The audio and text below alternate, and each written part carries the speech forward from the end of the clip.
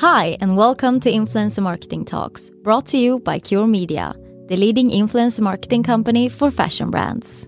This is your weekly podcast to learn more about consumer marketing in the digital age and all things influencer marketing in right around 15 minutes. I'm Frida Ekholm, social media manager at Cure Media, and with me in the studio today, I have my colleague Sam Foroses, CEO and co-founder at Cure Media. As we all know, today's marketing landscape is constantly updating, and brands need to stay up to date in order to find both new and the most relevant ways to communicate with their audiences, in order to stand out from the crowd. This development has of course opened up for more tactics to leverage on, also when it comes to brands' investments in influencer marketing. And one of them is influencer paid social. So in today's episode, Sam will share his insights on how to maximize your influencer marketing investment and impact through paid social. Why do brands need to leverage on this tactic, and what results can it bring?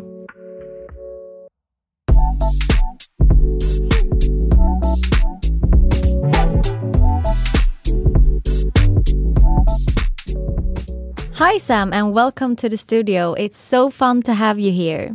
Thanks, Frida. It's a pleasure joining your amazing podcast. So before we dive into the topic of today, can you tell us a bit about yourself and what you do at Cure Media? So, I am one of the founders and CEO at Cure Media, have been working with and living influencer marketing and social media for about 8 years now.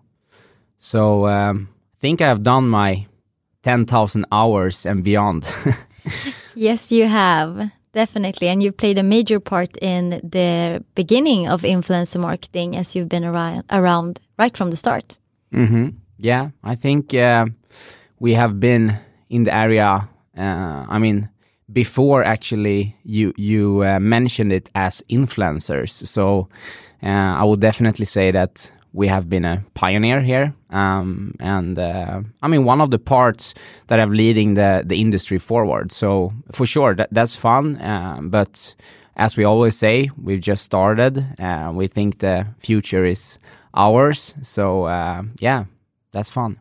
So the influencer marketing scene has developed a lot in the last couple of years. And while the channel continues to grow and develop, so do the many ways of tactics that go into working with this channel. And one tactic that has gotten a lot of attention lately is influencer paid social. And that's what we're going to talk about today. So let's start unpack what influencer paid social means and the evolution of this tactic. Of course. So, we all know that consumers prefer peer-to-peer rather than brand-to-peer. And so it says itself, you should use people in your marketing, and so even in your paid social. So looking then on traditional paid social ads and how it has been done, brands use what you call brand-produced content in their ads. And that's obviously brand-to-peer, right? Yeah. So, but now we're talking about that people are saying that we prefer peer-to-peer content. So then the new thing here is to use influencer content in your paid social ads as well. So very simple. When working with influencers, they post organically. What you then can do is that you can add paid reach on it, on top of the post. And then it's a paid social ad, but with influencer content. So you integrate influencers in your paid social strategy, basically. Yeah, so it's not the studio photographer look of the images, but it's more like influencer-generated content. Exactly. And I know that we at Cure Media have seen this tactic very beneficial for brands that we are working with their influencer marketing. So Sam, what are the benefits of adding paid social onto your influencer marketing strategy, onto like the feed posts? So first of all, it's a very cost-efficient way to increase the total reach and lower the total CPM of your influencer activities. Influencers in general come with a high CPM at the first look because the production is included in the price. So it's just unwisely, I would say, not adding a small buyout amount to get the content rights and then add some paid reach on top of it. Because the paid reach comes with a lower CPM. So it's how you will decrease the total CPM, right? Yeah, pretty simple math.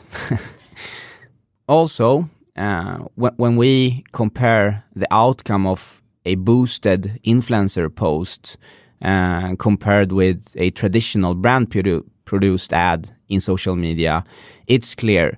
The influencer post generates much higher return.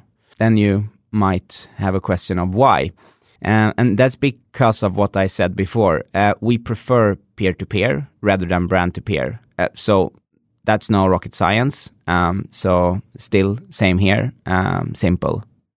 Then talking about other benefits and so beyond lowering the CPM per content piece from your influencer activation, there are lots of different tactics you can play with in this field. I can try to give you an example. Yes, that's appreciated. Yeah. So let's say an influencer does an organic post for H&M, just to, take an example here. She generates 1,000 clicks to a landing page. Then you can create a Facebook audience based on those website visits and push other similar influencer content to the same audience. We know people need to see our brand more than once to build liking, right? So does it make sense that they should be more likely to act if they see H&M with another influencer they might like, compared with a traditional brand-produced retargeting ad? Of course. Yeah, I would say so. Yeah, I agree. So another example, you can ask the influencer to share her audience, her followers, with your brand, which you then can create a custom audience on. Imagine doing that with hundreds of influencers. Then you have a gold mine to play around with, different influencer content, and push it to other influencers' followers. Yeah, definitely. I think it's a great way of increasing frequency against the target group by playing with such custom audiences through Ads Manager. Might sound simple, but of course it requires some experience, courage, and like all thing else, it takes time. Yeah, so. It's the 10,000 hours there as well. Yeah, could be. So Sam, what common goal do brands ultimately want to reach through this tactic, and how does it complement the influencer marketing strategy, like the foundation when you have the feed post, the stories that the influencer publish? So of course it could be different objectives here, but I would say mainly increase the reach and touch points with its audience. That's what brands would like to achieve. And for sure, move people from aware to liking. Talking about TikTok, we all know it's all about activating its algorithm, which isn't always super easy. Letting an influencer post organically on TikTok can result in a very low reach if you, not succeed, triggering the algorithm. As a brand, it's a big risk. Don't get the reach you're seeking for, but you can add paid reach on top, and with that secure your reach. So I would say it works as a great complement. And we talked a bit about how paid social works in complement to influencer marketing, but a common question that I think we need to highlight still remains: should brands replace paid social with influencer marketing? Talking about replacing things, I'm not a big fan of, talking about that this or that, black or white, and so on. I don't think everything is black and white or black or white. Since we started Cure, I've got these questions so many times, like, should influencer marketing replace this and that? I don't know why people are thinking in terms of replacing things all the times when it comes to influencer marketing. Yeah. However, to answer your question, definitely not. But I mean, influencer marketing and paid social should play together and be integrated. That's for sure very important, because you do influencer marketing mainly on social media, and then buying ads on social media. I mean, it says itself, they have to be integrated for sure. So, I mean, my advice here is that brands should use influencer content and see it as a great source of content to their paid social. So we know that content is king, something that we have been talking for a while. And yeah, I mean, based on all the things and people's behavior and so on that we talked about before, for sure it should be a great source using influencer content as creatives in your paid social. And also good things to have in mind, it starts when briefing influencers. So you have to make sure that you share the right instructions to the influencers. You mean in the brief? Yeah, exactly. So when briefing the influencer about your collaboration, then you should have in mind already that your goal is to boost this content and share it with the influencer. Or you have to do, because you need to, buy the content rights. But also tell them that we need this and that in order to get good effect when we're boosting. So that's that's important. Yeah, and we know that millennials and Gen Z really respond to this type of influencer user-generated content a lot more than the brand-generated content. It shows in all the latest research, and it's where they go to find inspiration and eventually make their purchase. Yeah. So social media is a great way to inspire and showcase your product, but also, as you said, boost it and maybe lead them all the way to the purchase. Yeah, definitely. That's for sure. Influencer marketing is the fastest growing marketing channel overall globally. So it's of course something that is based on the consumer's behavior and exactly what you said. So then what are we saying? The Gen Z and millennials are standing for what is it? 70% of the total population or something like that? Yeah, it's almost 2/3 of the global population. Yeah. So. Yeah, and Gen Zs aren't like super small anymore. They're starting to grow up. Yeah, they have some money in their pockets as well. So you talked a bit about the details when doing influencer paid social. As you said, it all starts with a brief, and of course you need the approval from the influencer. But just to make it clear, what's good to have in mind when creating these ads? It's a bit of admin work behind the scenes to get it done. So can you explain more about what is needed?